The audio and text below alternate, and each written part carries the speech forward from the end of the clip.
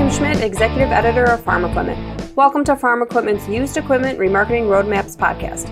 In this episode, Casey Seymour of Moving Iron LLC talks with John Womack, who's the Managing Guides Editor with Iron Solutions by Randall Riley. This episode of the Used Equipment Remarketing Roadmaps podcast is brought to you courtesy of the Dealership Mind Summit. Let's jump in as Casey and John talk about what they're seeing in the used equipment market right now, including a buildup of used combines and a leveling out of large row crop tractors.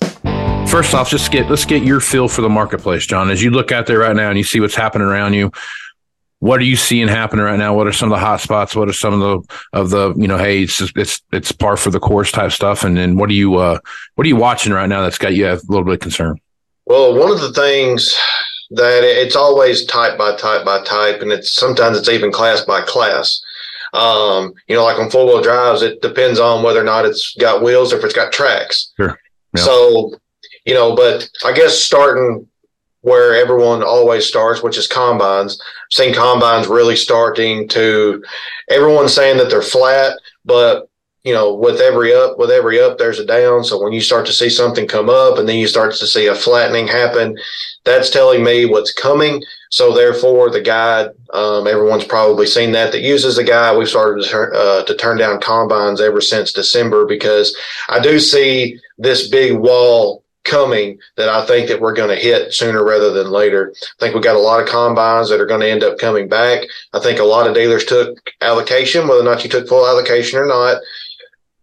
There's a lot of combines that are going to come in, and we're going to end up with a lot of combines that have very low set hours on them. So it means you're going to end up with quite a few expensive trades. And then you figure the interest rate into that. However, they're still very expensive, but you do have a little bit of price protection there with your new price increases. So I can see that maybe helping it out a little bit, but I do think that combines are probably going to be the first thing to call it fall off the ship, or I just say take a decline.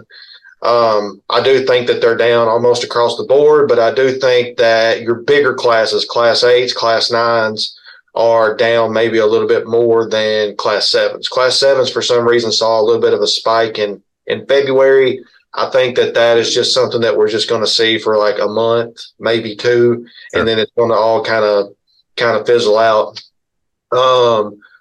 What has really gotten my attention has been large row crop tractors. So basically everything from about a 280 horse, 275 horse, all the way up to a 400, 410. Mm-hmm. They have really leveled out. All of my data is showing me that they've leveled out. I've been told by multiple dealers, and a lot of my data is telling me that the supply of those is starting to come back a little bit. I'm not going to sit here and say that lots are filling up or anything like that, because that's just not true. However, if you look at where we were a year ago and then we look at now, there's a substantial difference. I mean, we were putting, $20,000-$30,000 in each tractor, each large row crop tractor in the guide. And I was seriously thinking, hey, I can't keep up with this. Like, this is absolutely insane. And you compare that to the last guide where everything was just flat. Mm-hmm. They're not going down. Right. They're not really coming up. They're just flat. They're just holding where they're at. Yep. Then the next group that I've been taking a look at, if you're talking about large equipment, we can get to small equipment if you want to, but 9Rs, like I just talked about a second ago, if it's got wheels, that means one thing. If it's got tracks, that means another thing. Right. And most of those are different things. I've been seeing and hearing that dealers are not really having that hard of a time getting wheeled stuff. It's like actually a little bit of a surprise, but the tracks are non-existent almost. So as far as the guide is concerned, been really looking at that data and trying to stay as current as possible. However, that 9R market, from my experience, gets hot and cold. It can get hot and cold very, very, very quickly. However, right now, when we're dealing with a supply issue, I think that it's just going to remain hot. Yeah. And that's kind of what we're prepared for. And until the data tells me to turn it another way, I think that's what we're going to probably stay with. Now, when we start putting this next summer guide together, I could get a massive amount of data that tells me something different. However, the way it's looking right now is that they're probably going to stay pretty hot through the end of the year. Right. Yep. And then like your small ag stuff, lots are starting to fill up. I've been driving around looking at lots right around in here in Tennessee, and I've seen a lot of lots starting to fill up. A lot of that stuff is very heavily dependent upon the general economy. We got the Fed last week that came out and said that they were going to raise rates again. And it said that, the raising of rates it's not catching up to what the economy is actually doing. So does that mean they're going to continue to raise rates? It very well could. However, to your normal homeowner, I would think that they would not rush out to go buy a 1-year-old $20,000 compact right now. Got still quite a few guys buying new because they're getting that 0% interest. A lot of guys are still running the 0% interest. You're getting full warranty with that. A lot of that is going on. However, what I've been focusing on is getting enough money between a brand new compact tractor or a utility tractor and a 1-year-old, because it doesn't matter if that 1-year-old has 10 hours on it or 5 hours on it or whatever. It's still a 1-year-old. You still can't get the cut on interest, and you still have to pay. I mean, you still have to pay for it, and you have 1 year less warranty on it. Yep. So that's, in a nutshell, that's kind of what we've been facing. A lot to digest there, but different parts of the industry are reacting very differently. Yeah. No, that's a pretty good synopsis of what we see out there. I think you hit on combines. I think combines are always they're the whipping post of every whether it's a good time or a bad time. They're the whipping post of everything out there. So if you take a look right now, so I've started doing the thing where I started following the number of machines that are out there on listed out there that have $500,000 or more as far as an advertised values go. Mm-hmm. And the reason I watch that so closely is I'm a big washout cycle guy, and the washout cycle makes the world turn as far as I'm concerned. But it's when you're looking at how those things play together and how that comes together and what that looks like, the price of equipment now, especially combines, tractors, you name it, the number of units that it takes to wash out now is now probably 3 or 4 more times than it was previously. I used to always use 3.5 to 4 times to wash out, maybe 4.5 at the most. Rarely did I ever say 5 was the number that you needed to see, but it was 3.5 to 4 was a pretty common thing. And if you look at how combines play out, I knock it in the head 25% each washout when you start figuring out everything that plays into that, and that kind of how that number kind of played out. You look at it now, I mean, you're looking at, I did it the other day, and to get down to where, that less than 100,000, less than $75,000 machine, it's like 8, you're 8 down there now. So, I mean, that's extended the amount of time that we see out there, and we extended the amount of, just dollars and what's tied up and all those things that come into play. So the other day I was doing some research, and I was like, I'm just going to look and see how many machines actually in that 500,000 plus range, how many machines are actually out there. And it was like 1,200 machines or something like that that fall into that. If you drill down into that and say, okay, well, what's, 400 engine hours is roughly 200 separator hours, plus or minus, 50 hours, 25 to 50 hours, depending on what it is. But when you put in 400 engine hours and it pulls all that stuff down, there's 846 machines, and the average price is $563,000. Where my concern for combines is it's not so much the number of combines that are out there that I'm so worried about. Right now, I think we're sitting at historical data. If you go back and look at 21, 20, something like that, we're kind of getting close to that number of machines on the marketplace. Which, if you come down to 21, I mean, there was this time in 21, you started seeing a bunch of machines sell off, and right. That looks like, but I don't know that we're ever going to have that same, 18 or 19 time frame number again, just because we don't have the machines. There's not that many machines. Right. And if we ever did get back to that time frame, it's going to take quite some time to do it. Yeah, it's going to. It really One thing I will say about combines as compared to everything else is that we didn't quite sell out of combines like we did tractors, especially not 8Rs or 9Rs. We're even getting down to 6Rs. So I do think that there was some that were left on the market. Now, whether or not those were older combines that probably just need to be sent to auction to begin with, or you're wholesaling them, whatever, I have had some dealers tell me that they did end up with some of those older models that they still weren't moving just because no one was interested in that older model due to whatever you want to call it, set hours, technology, whatever you want to call it, right, or how big it is. So I do think we still have some of those lingering around like we always have, but I do think that supply is going to come back. I don't necessarily know if it's going to come back, like you said, like it was in 19 or 18, but I have been following that. But like what you were saying, what's getting my attention the most is how expensive they are. Yeah. And when you're rolling out of, say, like an S600 series, whether that be a 70, 80, or 90, and then you're rolling into an S700 series, outside of probably like a 17 model, there's a substantial amount of money there. And then you throw in, your guys got an operating loan now that is 7, 8, 9%, depending on where you're at. And then you take your equipment loan and you put it right on top of that. And we're not going to probably cut interest on, an 18 model combine. Right. So therefore, that's a tough sell. Yeah. That's a very tough sell. So that's what I'm a little bit concerned about, I guess you could say. And it's going to take in a minute, I think, to play out, but that's what we've been kind of gearing up toward to look at, because when combines fall, they fall quick. Yeah.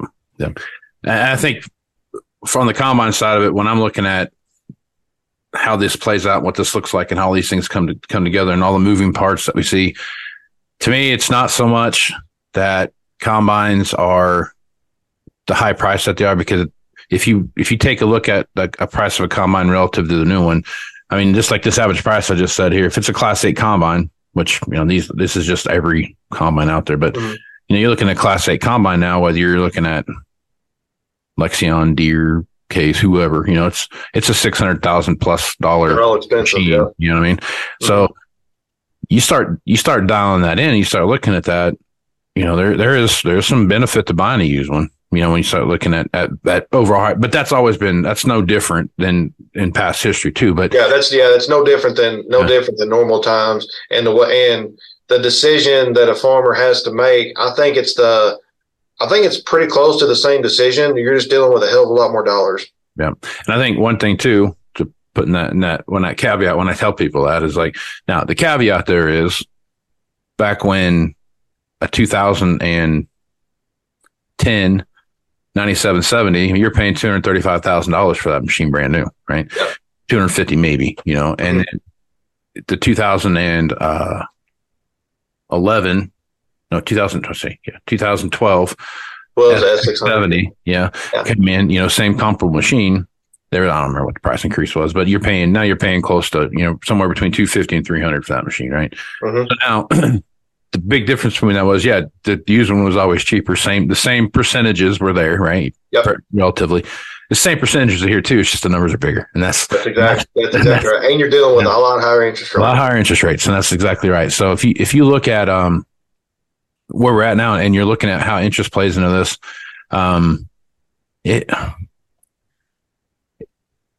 the one thing I think in the marketplace, as you look and see what's happening and things are moving forward, is that going into this time frame, when the shortages all happened, the overall fleet was as old as it's ever been, right? I mean, It's the oldest it's ever been in the history of mechanical farming equipment, right? Yep. So that's feeding that, and you start looking at guys are like, man, I've put the last dollar I'm putting in this machine, or I've reached the point of depreciation, or whatever it is that they're measuring, and it's time to come back in and look at something different.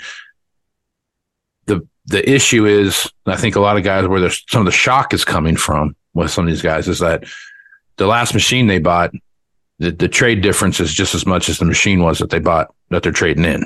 And that's the shocking thing to them. And then it is. They were thinking like, I'm going to get a $200 machine and I'm going to be able to trade for this. And then you get that, and it's like, holy crap! No, so now you're looking at going from a 300-hour machine or whatever it is to maybe a 700-hour machine to fit your budget. And I think that is where some of this washout cycle stuff, in my opinion, is where the issue is. Because if you look at how these things flow out and how this thing comes together, the front end of the washout cycle is clear full, right? The end of the washout cycle is clear full because we still got all those 12s and 13s and 14s and those $75 to $40,000 machines. There's just as many of those machines at the end of that as there is at the beginning of it. There is at the front. That's exactly right. There's not a lot in the middle. And I think that's a problem that we see. But that's, if you look at the entire row crop tractors, 4-wheel drives, combines. It's the same with all of them. It's the same. It's always the same with all of them. But those tractors are reacting a little bit differently than combines are, just because it's like the old saying is, it's a heck of a lot easier to get out of a tractor than it is a combine. Every guy needs a tractor. Sure. Not every guy needs a combine. Right. And I think, or, another combine or, whatever. Well, yeah, I mean, there's at the side of that, on the combine side, if you really wanted to look at it, you can hire that done. You can get a custom guy to come in and combine your wheat or corn or whatever it is that you're doing. Yeah, that's exactly right. I mean, custom harvesting is always going to be here. Mm-hmm. That's always going to happen. There's custom harvesting, no matter what crop you have. There's custom picking for corn or for cotton. Sure, it's always going to be a thing. But you talked about one of the farming scenarios. Or the farmer scenario, I guess you could say. In my opinion, there's two different farm scenarios. You talked about one of them. I think the other one is that you'll have a farmer that says, hey, I've got some equipment that is, I could probably keep it for another year, maybe two, and not have to put a whole lot of dollars into it. I keep on talking about operating loans at an all-time high as far as interest rates are concerned. Equipment loans are up there, as well. So we have all of this happen. And he says prices are inflated. You talked about, the trade differences and everything else. The trade difference shocked him at the dealership and he just can't quite get over it. So what's that guy going to do? He's going to sit on his hands.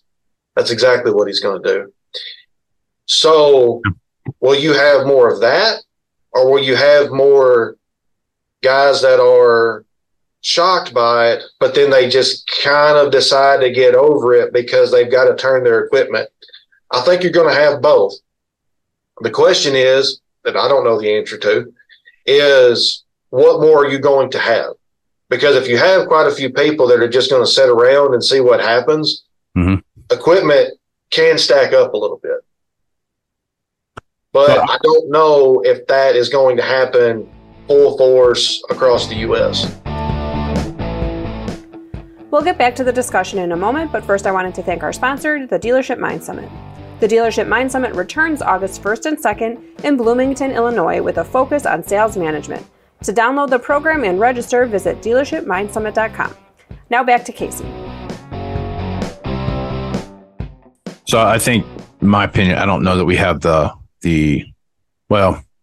if you got one machine that nobody wants to buy, you have a problem, right? So, however you scope that, I think as I look at it, I don't necessarily see that there's going to be a huge issue with inventory. Mm-hmm. You might have to be more creative on how you get it financed and how you play the game and all that. But I don't necessarily ever see, a windrow of combines on someone's lot anymore. I don't see that. I don't see that in the future, just because of the sheer fact of the number of, there's just not that many machines, right? There's just not that many machines. That's right. You break that down by the number of dealers and everything. It's really not that many machines. So, mm-hmm.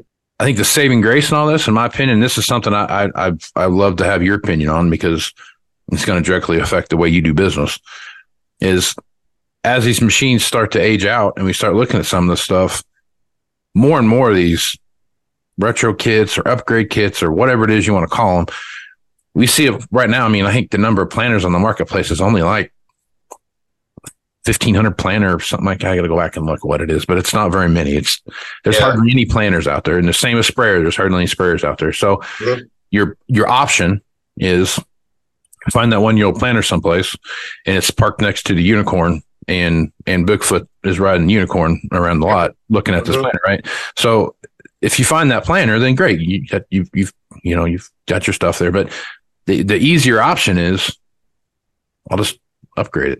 I'll just upgrade it. That's exactly right. And that's been happening with planters That's been for a long time. Sure. And there wasn't very much of a spotlight shined on it until it started happening with self-propelled equipment. Sprayers is probably going to be the first one. I remember before Deere came out with Exact Apply, we were retrofitting R series sprayers with capstan. Yeah. And it was a retrofit upgrade. And I remember when guys would come in with, match merge XP units and, start putting different row units on there so they could run a Pro Max 40C plate with a knockout wheel. Yep. You have all of that. You have all of that, all that plays into it. You can retrofit them with wet kits and precision planting, and it's not that hard to do. Right. Not that hard to do. There's a ton of planters out there that the only thing that's the same when they bought it is the toolbar. Right. I think now and I think this is where the retro kit thing is going to start to really take off and run, is that if you wanted to use a precision setup, you had to buy 2020 downforce. You had to buy, all the things, all the various components, and then go through and piece those components on row by row by row. Mm-hmm. Now you're running into the fact now where you get the row and you put the row on the bar, and then you're good to go. And I think that's where, and the same thing on the plant on the sprayer side is that you can upgrade booms now to whatever, you can put, air purge systems and reclaim systems and all these different things on these machines now, that instead of it being a piece by piece, partnered out type thing, it's all one component, and you just bolt on, bolt off, and it's bolt on. Yep. I'm making it way simpler than it is, but it's just, but it's about that simple, like. I think say you're not really oversimplifying. There are some companies out there that have figured this out, that they saw this coming, and we have seen it coming as well. However, when it actually takes off, I think it's going to come pretty quick. I just don't necessarily know if it's here in full force yet.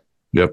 But no, I do see some of this coming, because you have equipment that is getting more expensive, mm-hmm.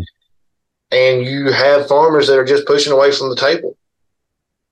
And that's just the way that it is. And I think that's going to continue to happen until we have some, until we start talking about autonomy, until we start talking about, stuff like that, because I've never heard a single farmer say, well, I say a single farmer, I haven't heard very many farmers say, I'm going to go smaller this year.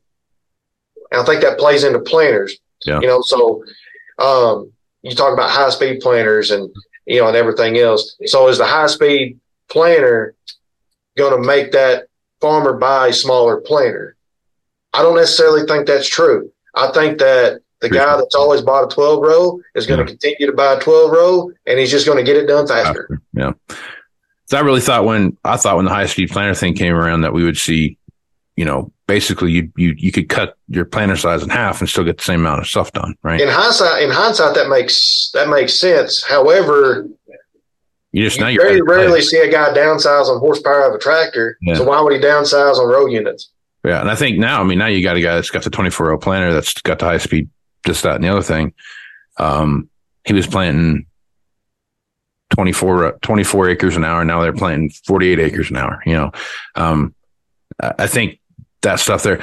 So what I was getting at too on the upgrade side of it is there's going to come a point in time when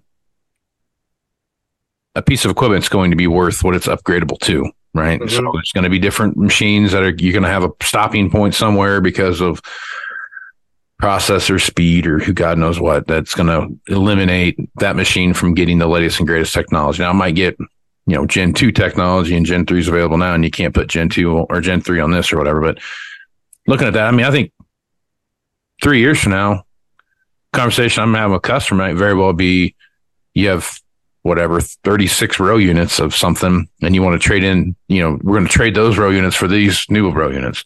And then we start going down that path, or this wet systems, now we're going to trade for this wet system. Now the machine you've got, you're going to just put the new whatever on it, but you're keeping the same power unit. You're just putting a different system on there. I think there's a day in the not too distant future where a guy trades a sprayer in, and there's a stock number on the wet unit and a stock number on the machine. And those are going to be two some guy in Minnesota buys a wet unit, some guy in Texas buys the power unit, and now because the wet unit can be upgraded to the latest chassis that's out there, or vice versa, and it's just going to be a whole thing. That's kind of already happening with dry boxes, though. Sure, yeah, because there's certain dry boxes you can't put on other machines, and that's exactly right. I mean, if you want this new liter dry box on this this sprayer, then you can do it, but you can't do it in a belt over chain, or you can't do it this way, or you can't do it that way. That's the very real thing, right? And you got guys that are trading wet kits off of this, trading wet kits off of that. Now, I remember my times at the dealership when dry boxes were, start getting big, and we'd go out and we'd calibrate them, and everything else. A lot of those guys were not ordering dry box units; they were ordering dry boxes, and then we were taking the wet kits off the sprayers, tearing them down to a pretty much bare frame, and then putting the dry boxes on them. Right. So that could very well happen with a whole lot more things other than that. The question is that, so when you upgrade this guy to the newest wet kit, mm-hmm. and you trade him out of the oldest wet kit, where does that oldest wet kit go? Well, I think it's just like any other used equipment thing now. There's going to be guys that can afford the latest and greatest technology, and they're going to be able to use that. And then it's going to, then you have you have your A customer, B customer, C, so on and so forth, and it's just going to trickle down that way. So I guess the question I have for you is, how are you going to? I mean, have you thought about that? How are you going to look at that? Definitely thought about it, and we could have to get creative. One of the things that the guide has always been, I don't necessarily know the word, known for, is that if you cannot find it inside of the manufacturer price pages, then we can't put it in there as an option. And the reason why that is because we trust the manufacturer with the pricing. We don't necessarily want to have to call this company and this company and this company and get the pricing. If it has a Case or a John Deere or a New Holland or, a Caterpillar head, letterhead on it, we trust that pricing. So I do think as time continues that if we do not have the pricing on that from the OEM, we may have to get creative. I do not necessarily know how we would do that. I don't necessarily want to speculate. Sure. And, have a lot of people saying, well, John said this, John said that. No, I don't necessarily want to speculate. I don't necessarily want to speculate on that. However, one of the things that we pride ourselves on is making a tool to allow our customers to have as much insight into their customer base as they possibly can, into their market as they possibly can, to have the results out of that product from building that insight, and then in turn you're building the better relationship with your customer, or with your business is building a overall better relationship with the marketplace, so on and so forth. So if it does come down to that, we will have no choice but to do something. Right. However, what we will do, I can't tell you that right now. Right. Well, I was hoping you had all the answers, John, because I need to. No, I mean. That's the reason why I call you a lot of times, Casey. No, I mean, but it's fishing in the same hole, and there's no fish in there sometimes, John. Well, that's true.